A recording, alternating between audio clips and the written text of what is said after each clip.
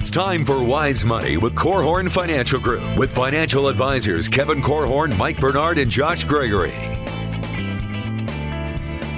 Wise Money is brought to you by the attorneys at South Bank Legal, First State Bank, Diane Bennett and the Inspired Homes team, and Bethel University Adult and Graduate Studies. Welcome to another episode of Wise Money with Korhorn Financial Group, where every week we're helping you take your next wise step in your financial life. Thank you so much for being with us today. My name is Mike Bernard, here with me in the KFG studios with Kevin Korhorn and Josh Gregory. Have you ever considered yourself to be a financial role model for your kids or your grandkids? Do you like the way you're influencing their views on money, or is there more that you could be doing? Whether you've ever acknowledged it or not, we're going to help you become a better financial role model on today's episode. That's right. We're kicking it off there. We're going to, second half of the program, going to hit questions from fans of the show. If you have a question you'd like us to hit on an upcoming program, you can reach us and send us your question a few different ways. You can call or text 574-222-2000. That's 574-222-2000. WiseMoneyRadio.com is how you find us online. You can submit questions that way as well. The blog right there, by the way, is WiseMoneyBlog.com if you want to check that out. And then lastly, all over social media, Facebook, YouTube, and Twitter, just search Wise Money Show. You can submit questions on each of those mediums as well. You can also get content there also. I'd encourage you to subscribe and like that, each of those areas, Facebook, YouTube, Twitter.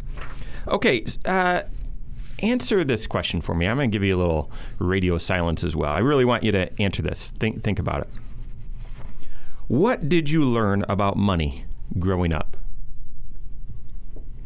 What did you learn? That's actually one of the questions that you might be asked when you come in and sit down with one of the financial planners on our team at KFG. That's one of the things there's so much of your financial life and our financial lives that's just behavioral. We just observed it growing up. So you're either going to live out a story that's in concert or in rebellion to what you saw. But it starts with, well, what'd you learn about money growing up? And let me add to that as you answer that for yourself and think about, oh yeah, mom, dad was so strict, or they weren't, or whatever your answer is. Now for yourself, are you creating the right story for your kids and grandkids for how you'd want them to answer that question? Also known as, do you consider yourself a financial role model? Have you embraced this idea that the words that you use, the actions that you take, the things that you tell your kids and grandkids about money, that's actually influencing them in a direct way? Have you embraced that as a financial role model? We're going to talk about that today. In fact, we've got 3 ways to help you become a better financial role model. But before we jump into that, guys, what's your take on just this topic, being a financial role model? Or maybe how would you answer that question? What did you learn about money growing up? Well, it's a very interesting question, and it can cause people to feel insecure or feel defensive depending on where you are. If you are the person that's supposed to be a role model, you could feel a little insecure, feel a little defensive. If you are the person that was supposed to have a role model, you might feel like you got ripped off, or you got a little cheated or gypped, if you will. And I think it's, as I look back at my life, I've done what seemed to make sense, but I also had a dad who had a good job. We never had much, but we had enough. And so he taught us about saving. And so when you get your allowance, you give, the first 10 cents goes to the church, and then the next dime needs to get saved, and then you have 80 cents to work with. And I found that I wanted to save the other 80 cents. And that's all I wanted to do. And I got more joy from saving than from spending. And that any of these kind of personal preferences, if you will, taken to their extreme, will create misery. Financial misery. So if I get more pleasure from saving, if I rule my family with an iron fist and say, we are savers, we will only save, the value comes from saving. I will create a very miserable family. And if I said, look, we're going to spend, woohoo, we got to spend it, get it, whatever we can get our hands on, let's get that stuff spent, let's have a good time, I will create misery there as well. So somewhere in there, there's this blend. You think, well, the greatest satisfaction would be on the far extreme end of one or the other, and it seems to me like if you were going to define financial success, it'd be shooting right down the middle. The perfect combination of planning, saving, but also spending. Because we talk about this older generation, the greatest generation, and they're going to be passing, I think the number, it's about 12 trillion down, and we think, well, that 12 trillion is a lot of money. That's got to be way more than the baby boomers. The baby boomers are going to pass about 37 trillion down. But the baby boomers have done something that the greatest generation didn't do. The baby boomers have kind of lived a little bit. I mean, they're kind of, you say, how in the world are they passing that much money down when they were known as the hand-to-mouth generation? Well, they did. They lived, but they also, there's a good chunk of baby boomers that have the money. So I think when you look at a role model, and part of it is what you saw in your own family, and I would encourage you, if you look at that and say, yeah, I had horrible role models, therefore I'm kind of off the hook as far as being responsible, I would encourage you to delete that thought from your mind right now. I love what you said, though, about kind of shooting down the middle, not going to any of the extremes. I wrote down the word balance. And it's interesting to try to have balance, or to pass along this concept of balance to your kids between sacrificing for tomorrow versus enjoying today, right? Making decisions to save versus to spend, that sort of thing. And I've observed in our own household as parents, man, it's hard to be a parent and to pass along the right values. I mean, it's a different day and age today than the one that I grew up in, and that's not me complaining that we've got it harder or anything like that. But I also recognize that each child is different, right? And sometimes I get pulled into the trap of trying to balance my kids. So if you have one child who is he wants or she wants to be a spender, if you try to pull too hard back the other direction to force them to be a saver, then they may resist it even more, right? So teaching our kids balance is maybe the elusive but very necessary goal that we need to have as parents. I feel like my parents got it right. And I feel like they've passed along a lot of great wisdom, even though we didn't have a lot of money growing up, right? The one lesson that stands out to me is before I could buy my car or buy that bicycle or whatever, before I would spend money, there was always the question, well, do you have the money for the additional sacrifice it's going to require, right? Wow. If you have a car, can you put gas in it? Can you maintain it? Will you have insurance for it? If not, then you might think you've got the money for the car, but you don't, right? And how many people make that mistake when it comes to buying a car or a house? Right. You can afford the down payment, but can you afford all the repairs and the upkeep and whatnot, the emergencies that inevitably come up? So I feel like, boy, if I was going to pick one lesson that I learned growing up that was modeled to me, that one is paying dividends quite often. You said something there that I just want to draw out, that you seemed like your parents got it right. I mean, your parents are wise. Your dad, I've learned so much from him, so I'm not surprised by that. But you said almost as a surprise, and we didn't have a lot growing up.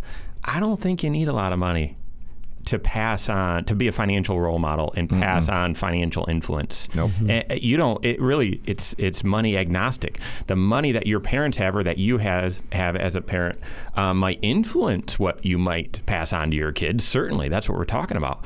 But whether you have a lot or a little, or however you define that, really doesn't isn't a scapegoat for you being a financial role model. No, you still are. And being intentional about what you're passing on to each individual kid, since they each, I think both my kids are spenders. I'm afraid of what's happening here. They get a Target gift card for their birthday, and they want to go spend it immediately. I know you're not supposed to do math on the radio, but you have 3 kids. That's right. Oh, did I say both my kids? Yeah. The only ones that have a choice right now. Easton has no choice. All he wants is more food. So, all right, we're going to break down how you become a better financial role model. That and more coming up here on Wise Money with Korhorn Financial Group.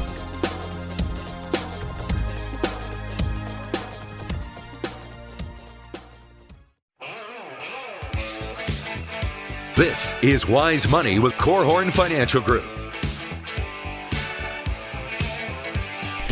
Wherever you are in life, whether you are already a parent, maybe you're a grandparent, maybe you don't have kids at all, you might define yourself as a kid right now. You are a financial role model. You are influencing the people around you, the people you care about with your financial decisions. Are you leading in the right direction? Are you a good role model? We're going to help you with that today. This is Wise Money with Korhorn Financial Group. Thanks for being with us. My name's Mike Bernard, here with me in the KFG studios with Josh Gregory and Kevin Korhorn. Thank you to the attorneys at South Bank Legal, formerly Ledoux Kern & Keene, as well as First State Bank, for making the Wise Money Show possible. If you have any questions, we've got a few on deck to hit second half of the program today. Call or text us, 574-222-2000. That's 574-222-2000. On the web, wisemoneyradio.com, and then social media, YouTube, Facebook, and Twitter. Just search Wise Money Show. Okay, so you're a financial role model. Maybe you didn't embrace it, but when I ask you the question, what did you learn about money growing up? Vivid examples start popping up in your brain of things that were either said or displayed, things that you want to do, things that you obviously then, I don't want to do this. So you're a financial role model because you were influenced by the behavior of people around you, and likewise, you're going to influence others. So how do you become a better financial role model? And I've got 3 suggestions today. You might embrace them, you might not, but we want to get the conversation started, get you thinking about this. So the first way we would recommend that you become a better financial role model is to talk to your kids and grandkids about money. So simple. But when I look back on my own childhood, I also, like Josh, I think my parents got it right. And I'm not just saying that because they listened to most of the episodes. I do think they got it right. But there were a couple examples that stood out, and the one I would just put as sort of the catalyst. In the summer going into 7th grade, my brother was going into 8th grade. My mom and dad challenged us that they would give us, I think it was a lot of money. I think it was $250 or $500. Mom and dad, you just let me know. $250 or $500 each in the summer. It had to be $250. If we read a certain number of books in the summer, it was their way of saying, hey, you're not just on a break from school, you need to keep learning. And so we both said, yeah, I'll take that challenge. And when I finished, somehow my grandpa knew about this. He was very involved in our life, big influence on me. And my grandpa knew about it. When I finished and got the money, I didn't even get a chance to think about what to do with it. He said, you should put that in a CD. And I thought, Grandpa, I already have a Discman, I don't need any more CDs. That's a lot. There'd be a lot of CDs. And he said, no, let's go to the bank, and I'll tell you. I'll have them show you what a CD is. And so I didn't even really have a chance to think about it, and it sounded like a good idea. Again, I'm just going to trust my grandpa, and he brought me into NBD Bank. And what was also great about my grandpa, he did this all the time, is I was a 7th grader, and he had me sit across from the banker and talk to the banker about it. And now he was in there with me, but he sat behind me. And he had me, and I put that money in a CD, and I tracked the interest that I got. So talk to your kids about money. That would be the first way to be a better role model. Absolutely. And that's how you start to display to them what your own beliefs about money are. That's how you can pass along values to them that they can either embrace or change in their own life. But, often we refer to that as having a money view. It's what your assumptions about money are, what your beliefs are, your values and your priorities. And, even something like, are you teaching your kids that money is just given or is it earned? Is it an allowance or is it something that they've earned and are being paid for work that they're doing to serve the family or whatever? That's teaching them something. Whether you ever sat down and thought about what it's teaching them or not, it is teaching them something. And so to me, before you even begin talking to your kids about money, I think it's important that you begin thinking about your own beliefs and your own system as well. And money is neutral in our economy as we see it. It's not good. It's not bad. It just is. And so this is one thing that I would encourage you. Entitlement cannot be compartmentalized. So if I create a small entitlement with money, the kids are wondering, what else?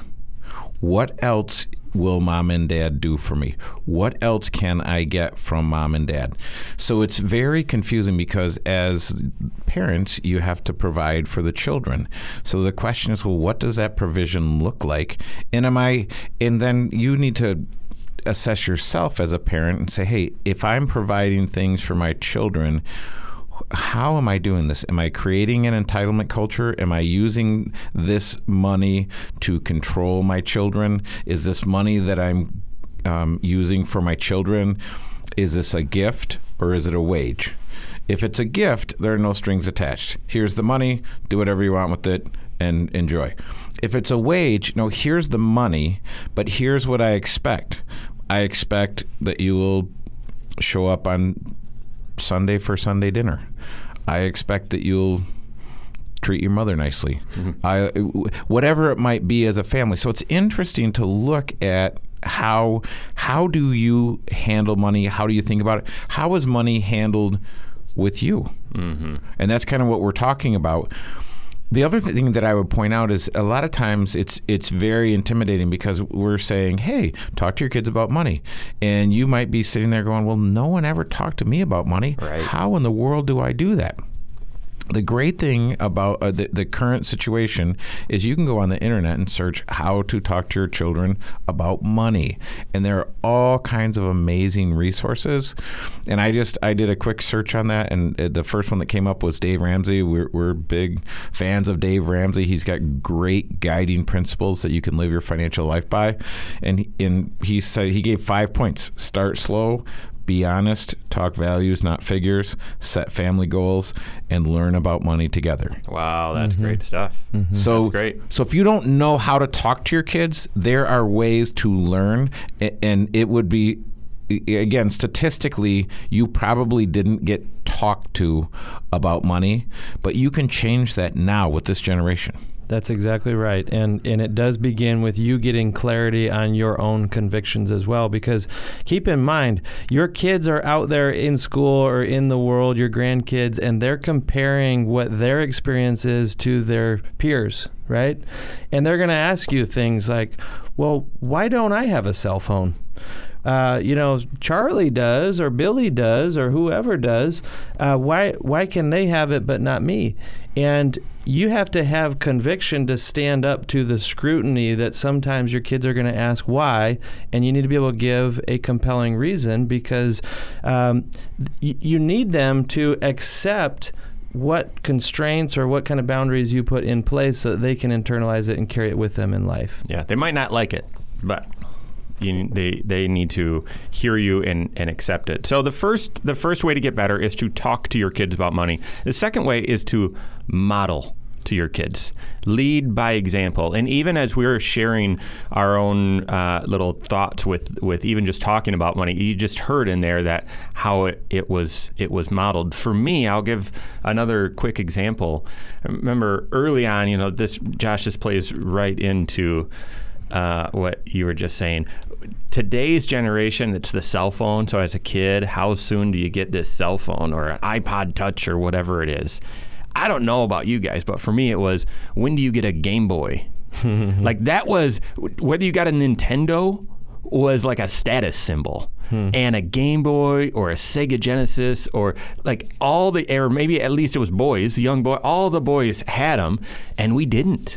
My parents, they didn't do it. And I remember when the Game Boy was all the rage, I remember for Christmas, it was, Mom and Dad, please can we get a Game Boy? Please can we get a Game Boy? And they just said, no, we're not. That they cost a lot of money. It's not helpful. We're not going to get you one.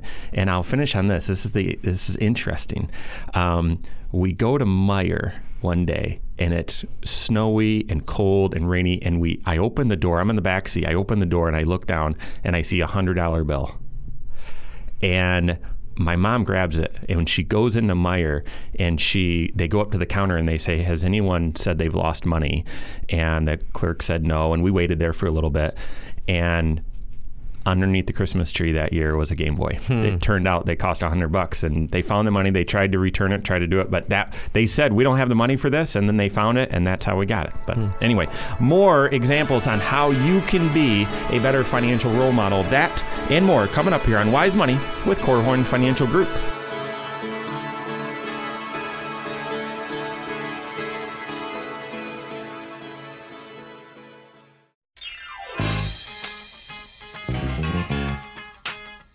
This is Wise Money with Korhorn Financial Group. How do you become a better role model, financial role model for your kids, for your grandkids, for your friends, family, all that sort of stuff? Well, the first one is to talk to them about money. But the second, the way we're talking about right now, is you've got to display it. You've got to model it. You've got to lead by example. We're going to break that down as well as the third recommendation in just a second. Thanks for being with us. This is Wise Money with Korhorn Financial Group. My name's Mike here in the KFG studios with Josh and Kevin. Thank you to Bethel University Adult and Graduate Studies, as well as Diane Bennett and her Inspired Homes team of realtors serving Indiana and Michigan. Thank you very much. If you have a question that you'd like us to hit on an upcoming program, you can reach out to us a few different ways. First, find us on social media, Facebook, YouTube, and Twitter. Just search Wise Money Show. WiseMoneyRadio.com is how you find us online. You can submit a question right there on the right. And then lastly, you can call or text your question in 574-222-2000. That's 574-222-2000. All right, so how do you become a better financial role model? By displaying, by modeling what you'd want your kids to pick up on. How can you do that better? You know, one of the things that we've tried to do a little bit more of is do our thinking about money out loud so that the kids can actually hear your processing, understand why maybe you want that thing, but you also are choosing to not go purchase it, that sort of thing. Yep. My kids know. I've been talking for the past year. I've been planning my midlife crisis that I'm going to go get a motorcycle, and I'm not going to. I probably never will, but I want to. Right? But I maybe am too practical. There's too many other things that we could be doing, and there's dangers that come with it, right? But my kids know I want it, and I need to help them understand that, well, not everything you want in life is something that you should get, right? My son asked me the other day, Dad, can I go buy a hatchet? And I'm like, it took me like a half a millisecond to get no out of my mouth, and it was probably a little too forceful no. And he kind of went off in a huff and said under his breath, I knew you'd say no. And I'm thinking to myself, well, of course I'm going to say no. I barely trust you with a fork in your hand. I'm not going to give you a hatchet, right? I'm like, if you knew the answer was no, why'd you ask? Well, maybe he's just testing to see if it really is still a no. But as he's walking away, I did have the presence of mind to tell him, someday you'll be responsible enough to have a hatchet, but I don't think you're ready for that right now. And I need him to understand why the answer is no. Not just that the answer is no, but why. And that's true in my own life as well. If I'm not going to buy a motorcycle, why am I not going to? Even though I want to, right? Yeah, you just synthesized what I've sort of been thinking, and that is, explaining your process to the kids. My kids, I don't know about yours, but they're fanatics about Disney. And so, can we go to Disney? Can we go to Disney? And I use those examples or those questions as examples as to, no, you need to save up for it. Or about, that car, Kuiper, that car is so cool. Well, those types of cars are a lot of money, and here's how much they cost. And so, just thinking out loud with your kids about the financial choices that you're making. Yeah, there are a few ways to do it. I mean, a real practical way to do it is just take your kids shopping and let them see how you make decisions, how you process information, how do you decide, do I buy this or that? It could be as simple as a box of cereal. And I know that's fairly basic, but I would do that. I would make savings a priority, and I would let them see how I'm making savings a priority, how I am deferring gratification, delaying gratification, and saying, hey, listen, if we want this, let's get financially prepared for this. Hey, if we're taking this trip to Disney, this is how much Mom and I are going to have to set aside every month in order to be prepared to go to Disney. Because it is confusing to children. How does money get in the bank? How do you spend money? Where does money come from? All of these things.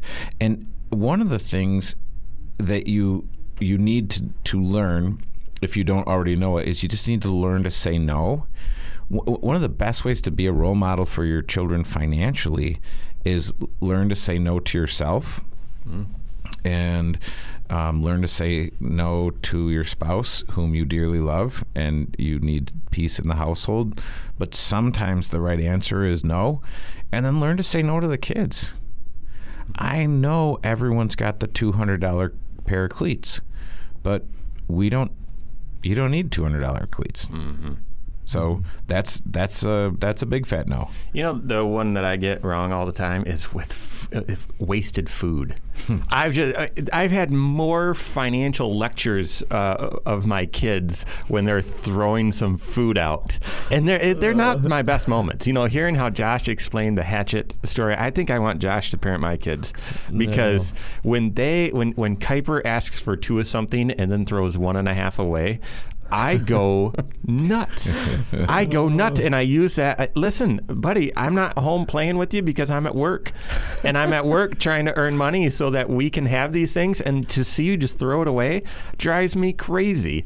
A lot of parents would, go to underprivileged people and so on. Nope, I go right to the money with those. Not a good thing. Right. And so if you're listening, I would encourage you to not do that with your children. Exactly. Right? That's why I brought that up. Because if you want, I grew up chubby, and we always bought the Husky pants at Sears, and it was because there were starving children around the world, so you did not leave anything on your plate. So we decided, again, we're parenting in response to our parenting, or the parenting we received. We said, look, when you're done eating, just be done eating. And because the minuscule cost that it cost to throw that food away is much cheaper than buying 4 different wardrobes between 25 and 45. See, now I want Kevin to raise my kids too. All right, so the third way to help you become a better financial role model is to seek wisdom and encourage your kids, your grandkids, to do the same. You don't know it all. I don't know it all either, and I do this for a living. Josh, Kevin, and I spend all day, every day, looking at people's financial lives, trying to get more equipped to add wisdom. And so we don't know it all. So even when I laid out the very first way for you to be a better financial role model, it was talk to your kids about money. And immediately Kevin went to, you need to have your own values right first. Well, those are shaped by seeking wisdom. And so you need to be doing that for yourself, but then you need to encourage your kids and your grandkids to be doing that as well. Whether things like reading some great books about wise habits, financial habits, listening to podcasts or radio shows like ours. But whatever it is, getting financial wisdom. And that's true in so many different topics. It may be something as practical as I'm remembering my son begging and pleading, I really want to get an electric guitar. And I told him, well, what do you know about buying an electric guitar? I don't know. I just want one. I like this white one. And so I encouraged him to go talk to, we have a friend who plays in the worship band at church, and he's an electric guitar player, and this guy jams, and he knows his thing. And I said, well, maybe you ought to talk to Mr. Mark and see what he thinks. What brand should you look at, and how do you get started playing a guitar, that sort of thing. And it's because I didn't know. Right? I don't know how to coach my kids on whether or not a guitar is a good idea or what the right brand is, but I know people who will. And so teaching them to seek out those in their life that have wisdom in areas that they don't. I want that to be their instincts when they start bumping into new areas that are unfamiliar and they could make a mistake. If you are thinking of your financial role modeling, and maybe your kids are young adults right now, maybe, and this isn't a shameless plug, but maybe your way of helping them seek financial wisdom, get financial wisdom, is to connect them with their certified financial planner. We've had this. Kevin's done a great job with, as kids are brought up in appointments, Kevin's very quick to say, have them come in and meet with a financial planner. Don't just ask, oh, what should they do about this, or how can they get better here? Have them come in and start the process. That's a way for them to get financial wisdom. So, all right, we've got some great listener questions. One from Melissa about what to do as a teacher when you're shifting from one school district to another, what to do with the retirement benefits. That and more coming up here on Wise Money with Korhorn Financial Group.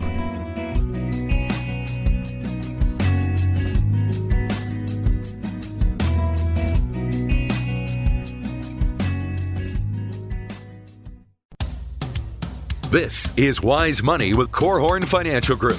Wise Money is brought to you by the attorneys at South Bank Legal, First State Bank, Diane Bennett and the Inspired Homes team, and Bethel University Adult and Graduate Studies. Thank you so much for being with us today. This is Wise Money with Korhorn Financial Group. My name is Mike Bernard, alongside Josh Gregory and Kevin Korhorn, coming to you from the world headquarters of Korhorn Financial Group and the KFG studios. Thank you for being with us. We are about to transition into listener questions. Have a great one from Melissa. Just reminds me, it's summertime.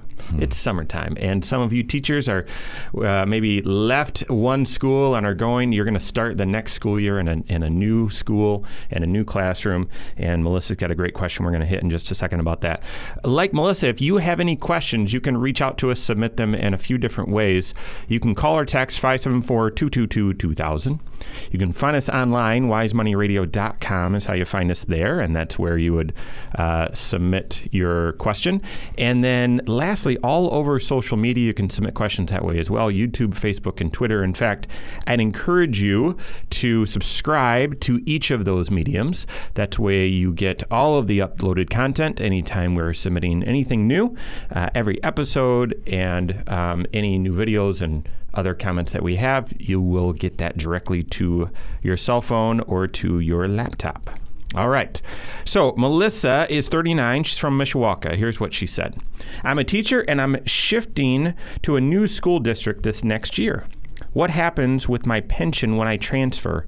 And what about my other retirement accounts? That's a great question. I mean, a lot of times we believe everyone needs comprehensive financial planning. But usually there's a catalyst. Something happens. There's an event that happens in your life where all of a sudden you think, oh, yes, I do. And changing jobs can be that catalyst a lot of times. For teachers, same thing.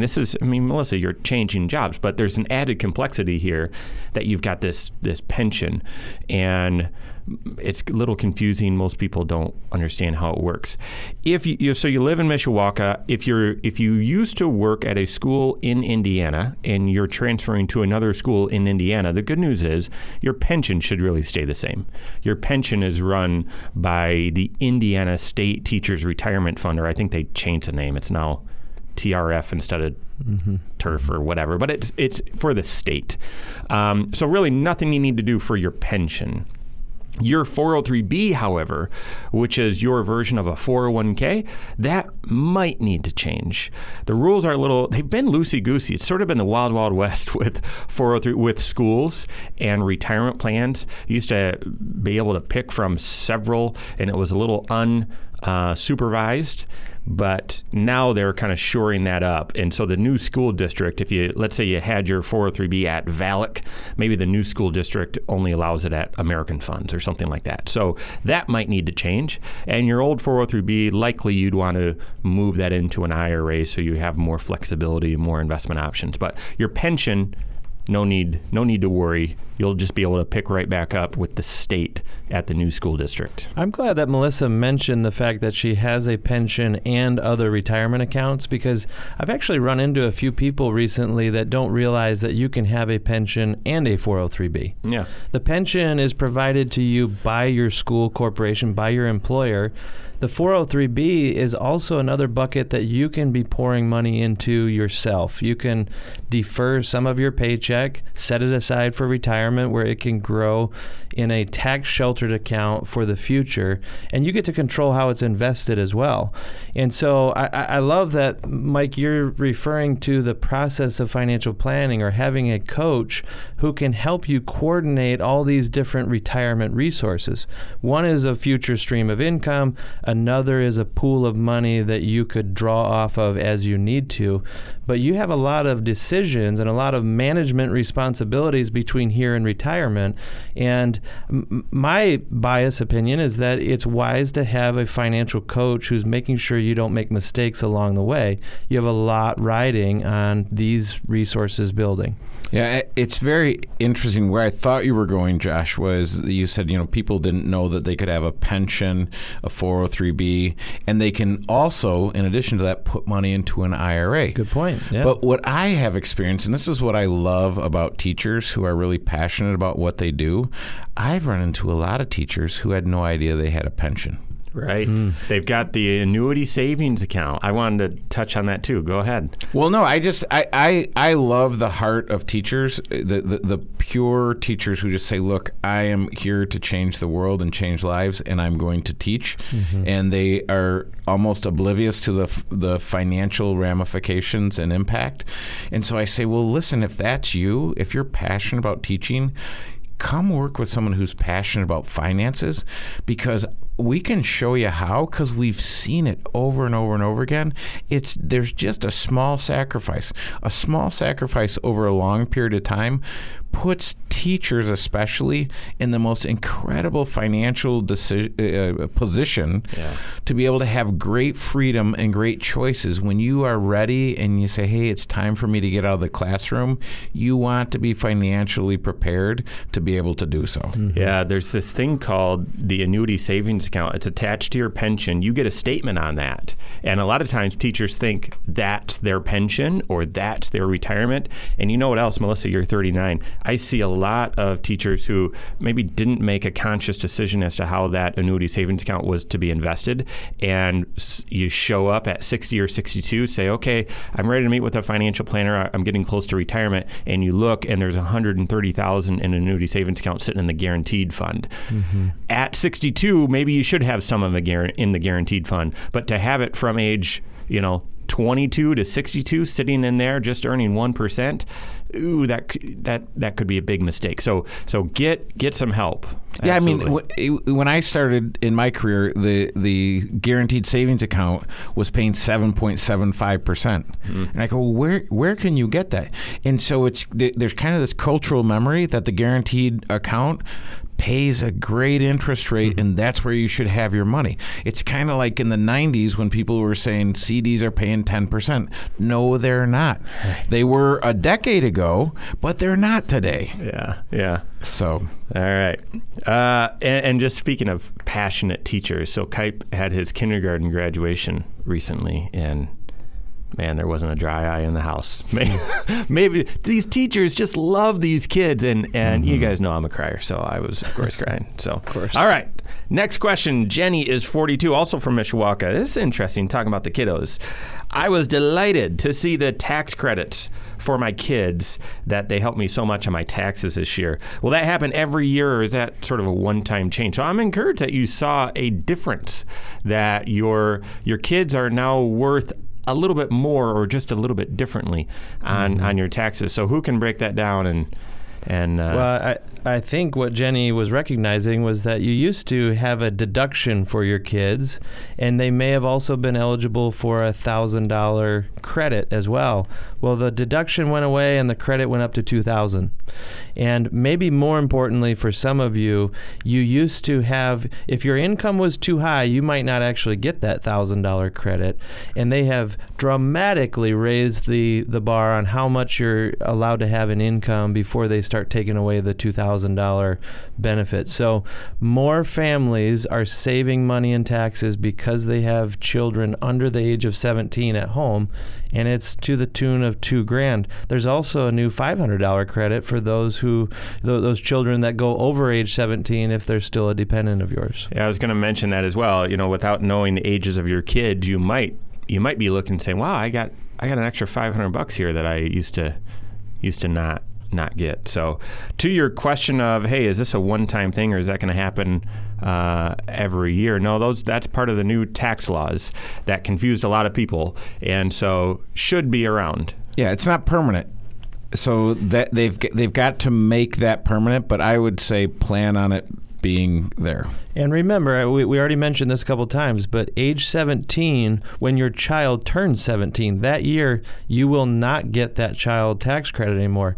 And the fact that it's $2,000 that suddenly goes away, that can make a meaningful change in your tax picture.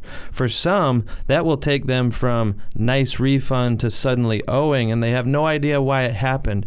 And so I feel like it's just important to always be underscoring the importance of tax planning, being proactive, and understanding what 2019 is going to bring that 2018 didn't bring.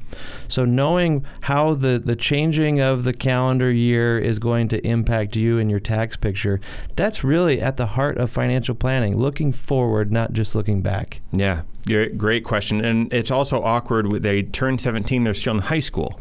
If they're going to college, you might get some tax credits for that as well, but there's this pocket in between where your refund could go crazy. And so doing proactive planning, absolutely necessary. All right, thanks for the question, Jenny, as well as Melissa. That's all the time we have for today. On behalf of Josh Gregory, Kevin Korhorn, and myself, and all of us at KFG, have a great weekend. We'll see you next Saturday for Wise Money with Korhorn Financial Group. Securities offered through Silver Oak Securities, member FINRA/SIPC. Advisory services offered through KFG Wealth Management, LLC. Doing business as Korhorn Financial Group. KFG Wealth Management, LLC and Silver Oak Securities Incorporated companies are unaffiliated.